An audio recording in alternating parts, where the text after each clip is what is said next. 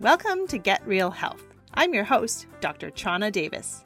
This show cuts through the noise to give you science-based insights from real experts so that you can make smart, healthy choices. Today's conversation is all about navigating the modern world through the lens of toxicology.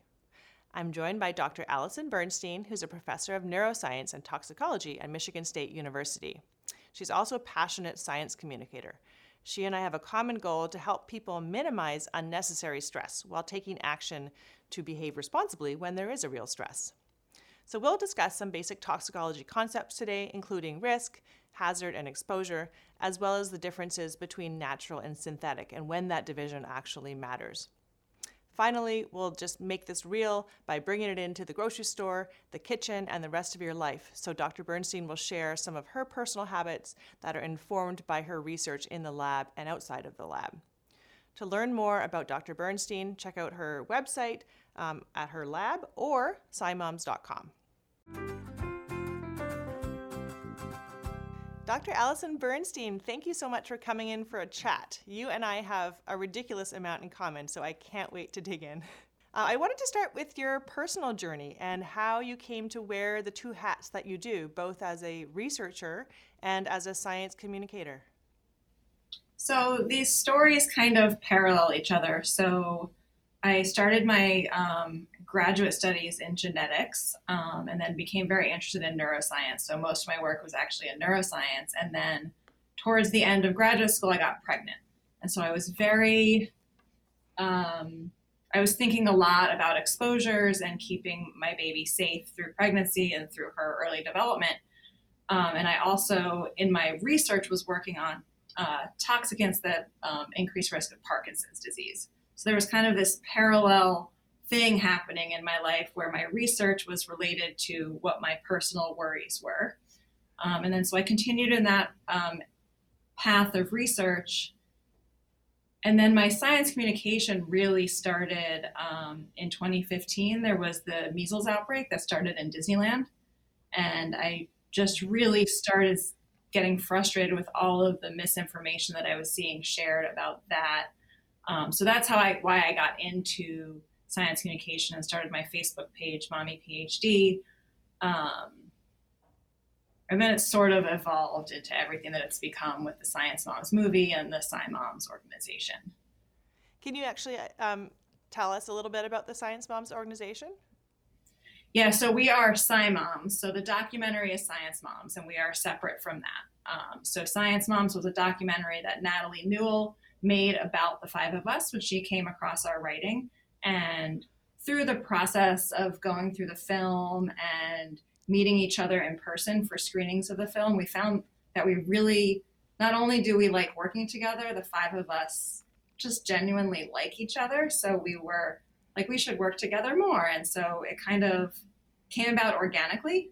And so SciMoms is an organization. We have a website where we try to share evidence-based information for questions that parents have for everything from vaccines and medical choices to food and diet to trampolines and skateboards. So really a full spectrum of questions that parents might have. I have to say, you are definitely one of my go-to sources, and it's amazing how often you have an answer or you're about to put out an answer of something that I've been thinking about. That's a where lot of parents share the same questions. Yeah, and a lot of people now have started messaging us, and that's why I think when you come to us and we've already done it or we're working on it, it's because everyone has the same questions. So if someone's emailed us, we do our best to get to it quickly. I love it. So can you elaborate a bit more on your content expertise, I guess, and a little bit more about why you're so familiar with these topics and what allows you to answer them?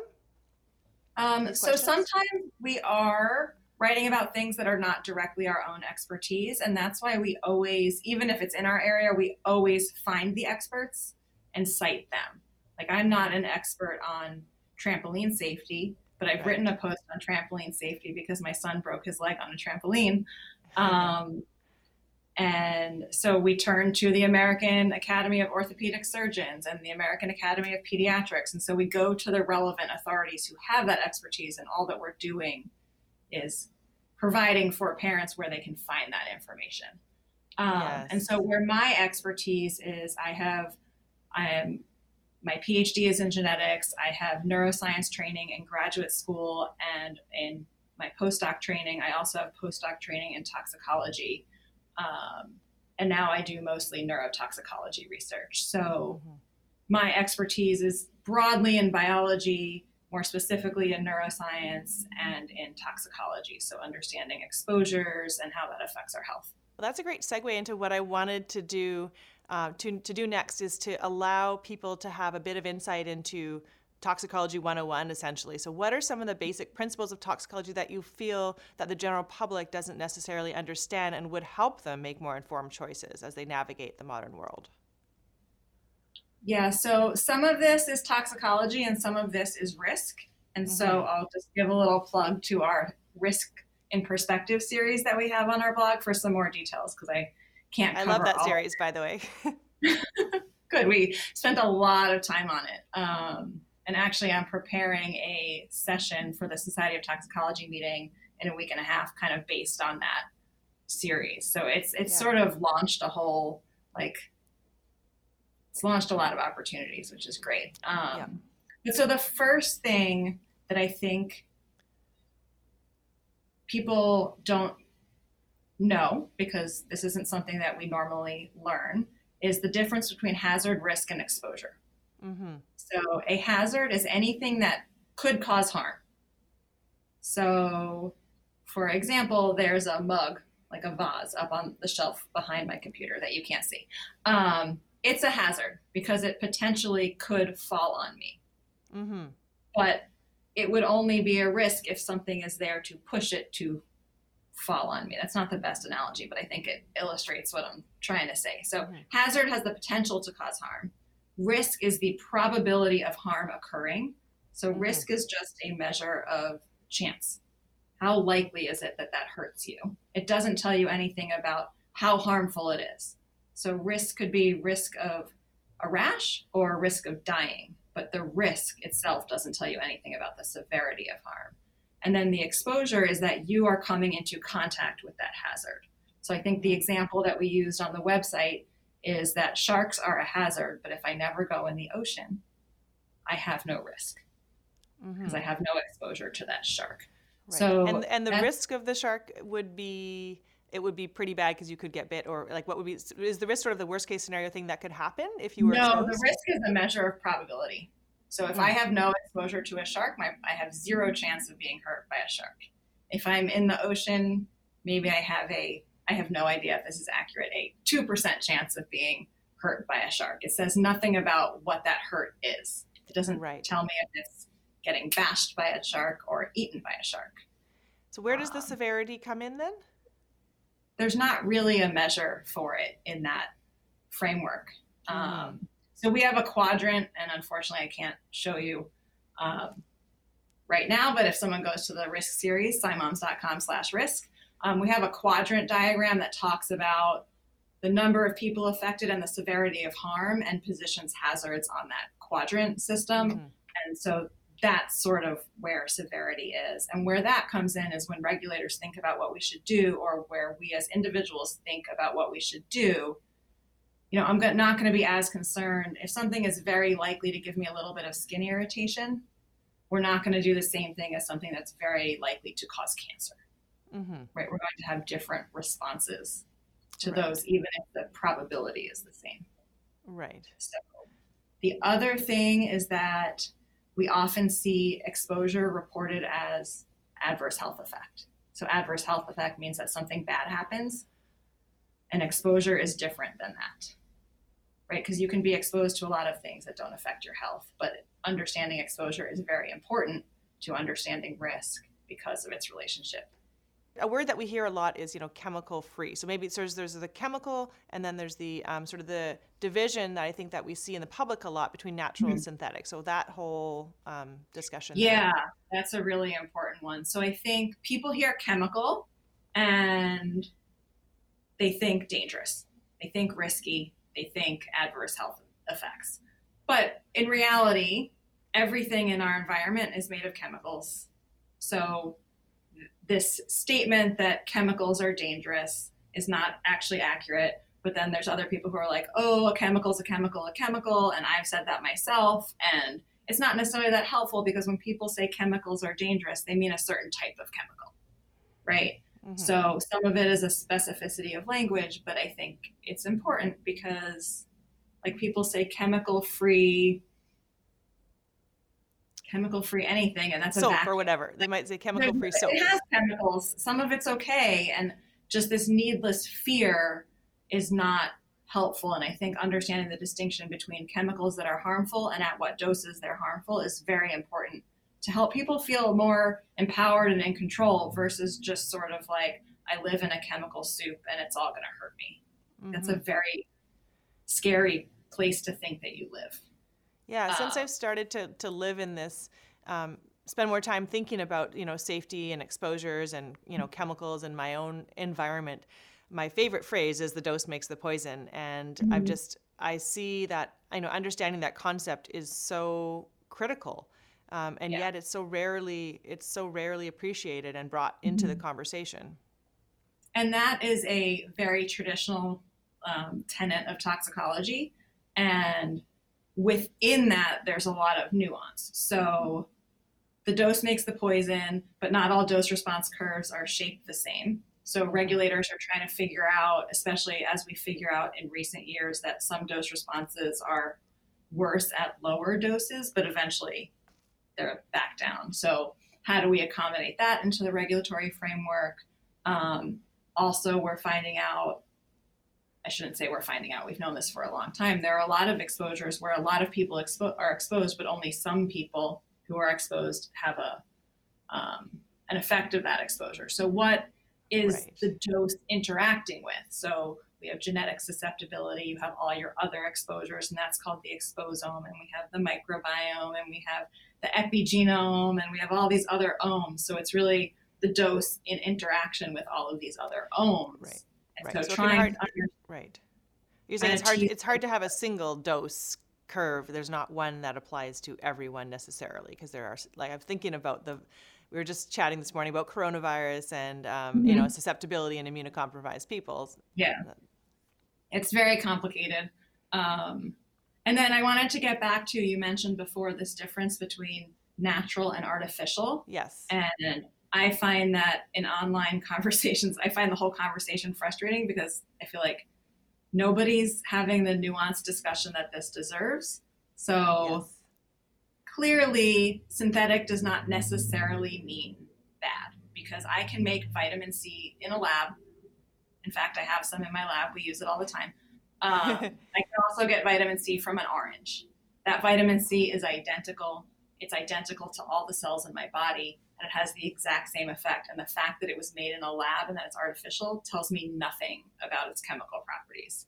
Mm-hmm. However, there are some synthetic chemicals that are made that have no equivalent in nature, and thus nothing's evolved to get rid of it, to clear it. So those kind of chemicals, we should be a little bit more concerned about, because they are synthetic, right? So those are things. I think the trans fats are a perfect example of that one.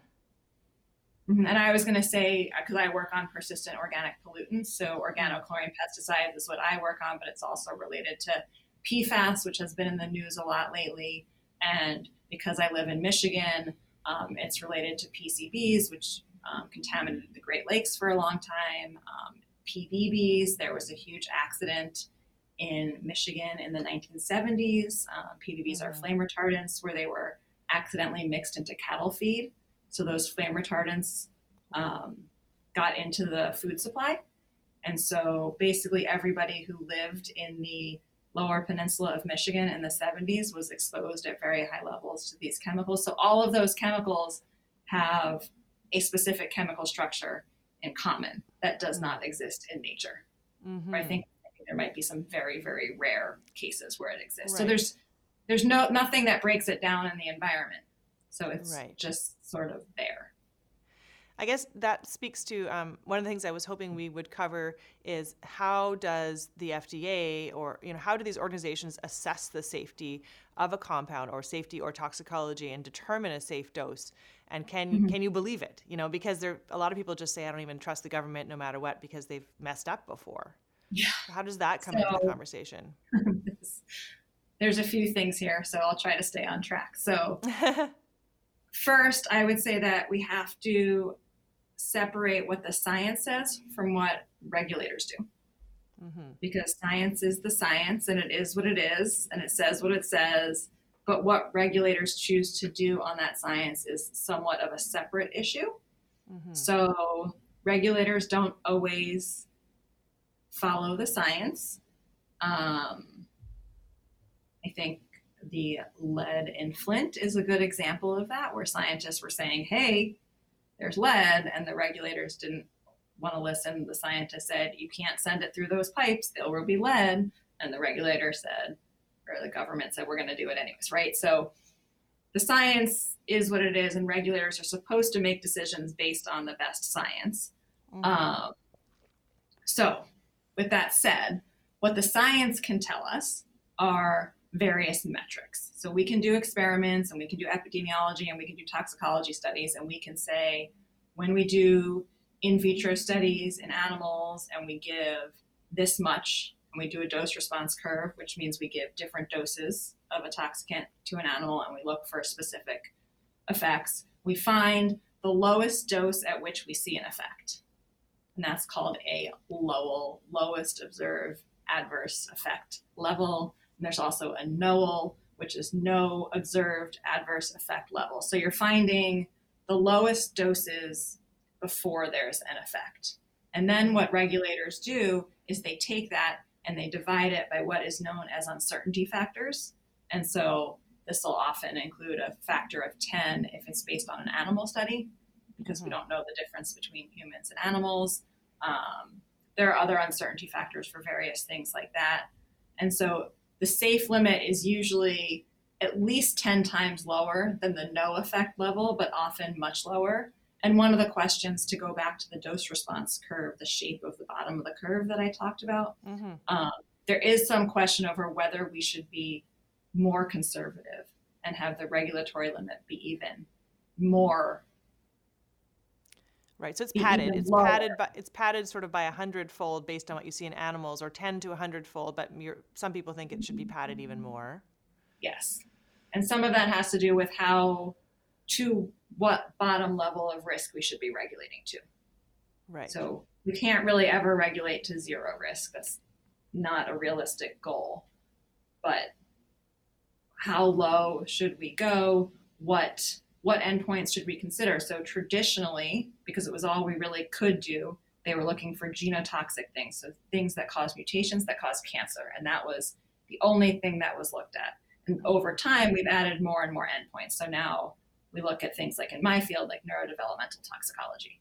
So that's now incorporated into these things. So over time, we can consider more outcomes, we can consider more adverse health effects, and we can build in more safety margins. But the regulatory trends in the US have kind of gone the other way because of politics. So the other way in terms of, other way of not cushioning very much? Or they haven't changed how much we cushion, but how much things are enforced and whether the government is willing to put in new regulations. Okay. But just backing up to, if you were to actually look at a report, a sort of safety assessment on a compound, what would be the sort of components of that report? You mentioned the animal models, and you said maybe there'll be some, you mentioned epidemiology, but you didn't really explain that sort of the human data considerations that go into that, and then the sort of the in the dish kind of experiments we do. Yeah. So the in the dish and animal experiments get you these metrics, because you can't do those experiments in humans. It's not ethical to just expose people to a compound that is dangerous. We can't do those studies. So what we use the epidemiology for, is to look at what human exposure levels are. So then what regulators are trying to figure out is, how does human exposure compare to these metrics that we've figured out? And so then they're trying to decide, what should we do people might be exposed, but it might be so far below the metric that you don't do anything. Mm-hmm. Maybe the human exposure is way above that metric, and then you need to take action. Right. So, but you might also, like, I forget which chemical I was looking at. It was one of these, maybe it was arsenic. Sometimes you do have sort of accidental human data of people that have been exposed. Yes. With heavy metals, you'll definitely see a lot of that. Yes. And so sometimes, unfortunately, you do have that data. You have miners or something, and you can look at what happened. Yeah, and so that's where using these kind of exposed cohorts is really informative. So you have these tragedies that happen, like lead in Flint or PBBs in Michigan, or specific occupational groups like miners or something like that. And those can tell you a lot about what happens at usually those are fairly high levels of exposure that aren't what's happening to the rest of us. Mm-hmm. So just, again, taking it back one level, you were saying the government figures out whether or not to take action. So is it the case that, again, some substances people can put as much as they want into your food or whatever, and others there's a regulated amount? So just backing it up a level, is that a fair statement? So we actually have a post on SciMoms about this also. How safe is what it's called, I think. Okay. And in it we discuss how they define these safe levels. So the first thing is that safe doesn't mean no risk. It means it meets some criteria that we have defined as minimally risky. Okay. So for the food supply for the FDA, that's something called GRAS, generally recognized as safe. And so that's just things that people have been consuming forever that are generally recognized as safe. Like, I think that exactly what it says. Right. So it's hard to argue that it's unsafe if we've been eating it forever and no one seems to have problems when they consume it. Yeah. And so there might be some low level, like we talked about, individual susceptibility and the interaction with genetics. Like peanuts are generally recognized as safe, except that some people have deadly peanut allergies. So even within those things, like there's some wiggle room, but generally recognized as safe is, and I don't know, actually, I should clarify, I don't know if peanuts are classified as generally recognized as safe. It was perhaps a poor example. One thing that just came up recently is I have some tummy issues, and I was looking at a product called IBGuard, which is for IBS, irritable bowel syndrome. And it's basically like peppermint capsules, because peppermint helps with tummy distress. And I was looking into studies on it, because that's what I do. And it's a medical food. And so it's not FDA approved, because medical foods don't have to be FDA approved like drugs if they only contain GRAS ingredients. And so because it's peppermint oil and people have been drinking peppermint tea, and peppermint has been a normal part of our diet for a very long time, that's considered safe. So those are the things that can go into our food supply without any specific testing. And there is a process to make sure. Like, it's not just like a company could be like, oh, we say this is GRAS, so it's GRAS. There's a process for demonstrating that that's the case. Yeah. I was going to say, I feel like there's a lack of appreciation for the other side of the natural synthetic divide, being that natural things can be dangerous if you go bananas, like an all kale diet. Certain, brassica can be goitrogens, and if you go bananas on anything, you can get in trouble, including these natural remedies, right? Yeah, and like we just had a potato that we let sit too long, and I cut into it, and the whole thing was green, and that means that it now contains solanine, which can make you really, really sick. So that potato went in our compost pile. Yeah. But yeah, this comes up a lot with natural remedies. So one particular really scary story is these homeopathic teething tablets, which, so a homeopathic remedy should technically contain nothing. Like it should have, the principle of homeopathy is that you dilute so many times that there's nothing left of it, and that the water then has a memory of what you diluted it in. So I'll just put my plug that for homeopathy to work, everything we know about pharmacology, toxicology, physics, chemistry, and biology would have to be wrong. So that's my bit about homeopathy. But so these companies were selling homeopathic teething tablets, and they didn't even do the homeopathy right. So they didn't dilute the substance properly, and the substance they were diluting was belladonna. which is a highly toxic natural substance. And so babies have died because their Whoa. parents are like, I'm going to give them this. It's natural. It's Whoa. homeopathic. It sounds lovely.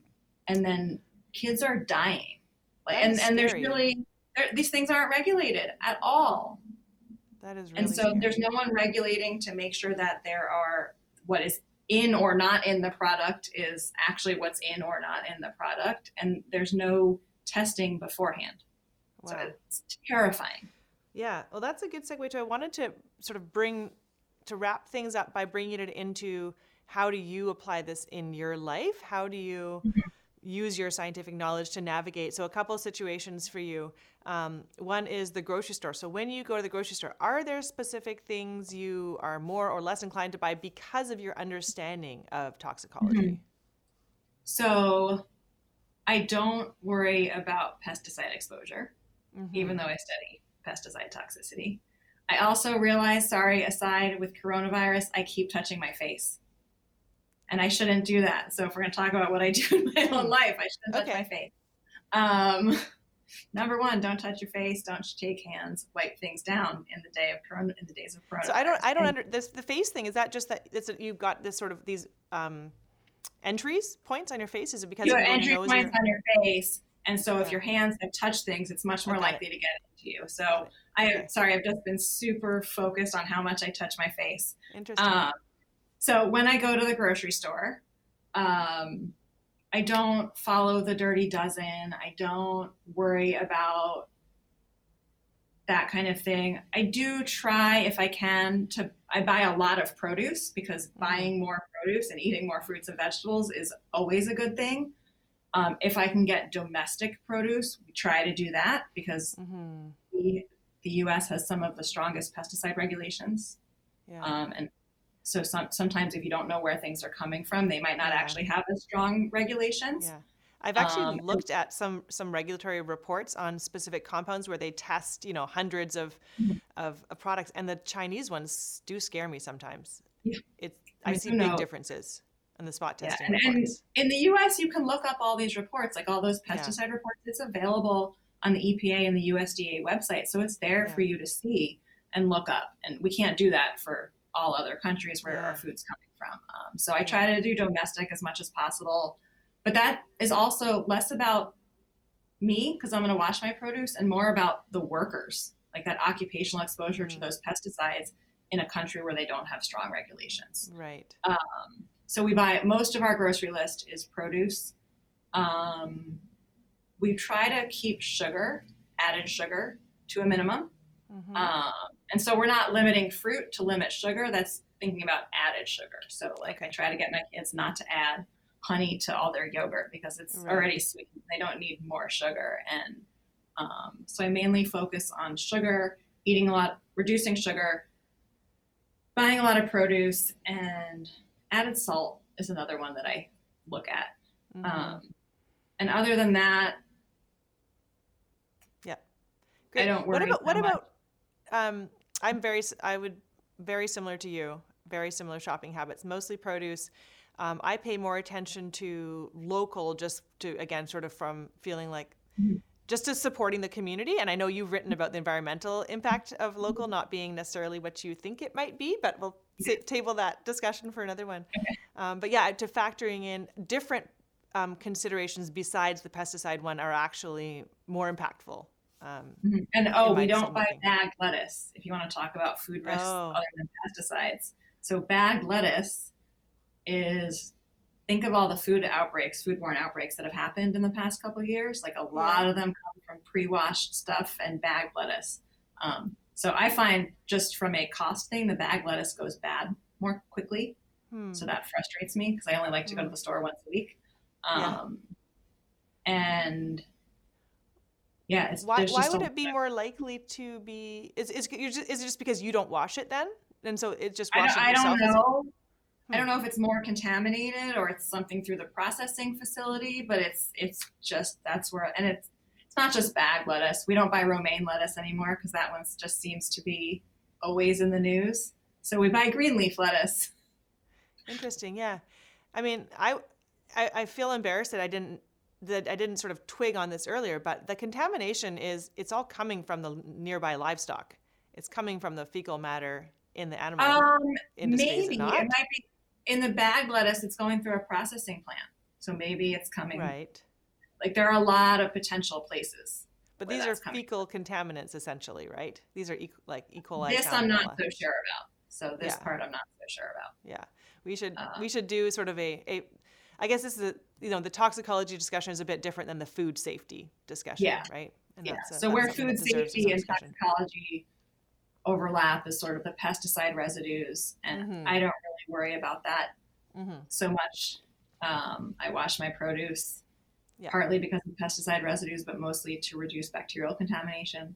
Now, what about when it comes to food preparation? Because you do research plastics, that's something that I'm very curious about. And I've heard, for example, you shouldn't microwave your plastics, or maybe don't cook in certain type of cookware. Yeah, so I cook mostly in a cast iron or just stainless steel. And then I have one like really nice enamel coated. Yes, like Le Creuset kind of. Yeah, it's really nice. But it would be very expensive to have my whole cookware set be like that. Yeah.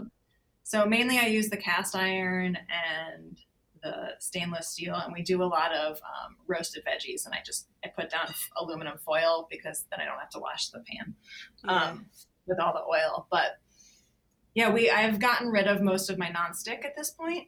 I don't heat plastic, so plastic doesn't go in the microwave. So even if I make a microwave meal, I dump it into a Pyrex container and microwave it in glass, which might be overkill, but it's a very simple thing. And I don't know if it's actually doing anything, but it costs me nothing to do that. Yeah. But what is the rationale behind that concern? So people are concerned that when you heat plastic, any of the potentially toxic chemicals like BPA, phthalates, these plasticizers would leach out into your food. And so if you store it in plastic, it either doesn't leach or it leaches much more slowly, so you get a lot less in the food. And so if you heat it in not plastic, you don't get that leaching of the chemicals. So I don't microwave any plastic. I don't put plastic. I occasionally put plastic in the dishwasher if it needs a really good cleaning. But generally I just use hot water and soap in the sink. So if it's all about the heat, then what about plastic water bottles? Any reason? I mean, besides environmental, to be concerned? I mean, I think the environmental reason far outweighs the toxicology. I'm talking about maybe the reusable plastic one that you carry around with you. A lot of people are shifting to carrying around glass. Yeah.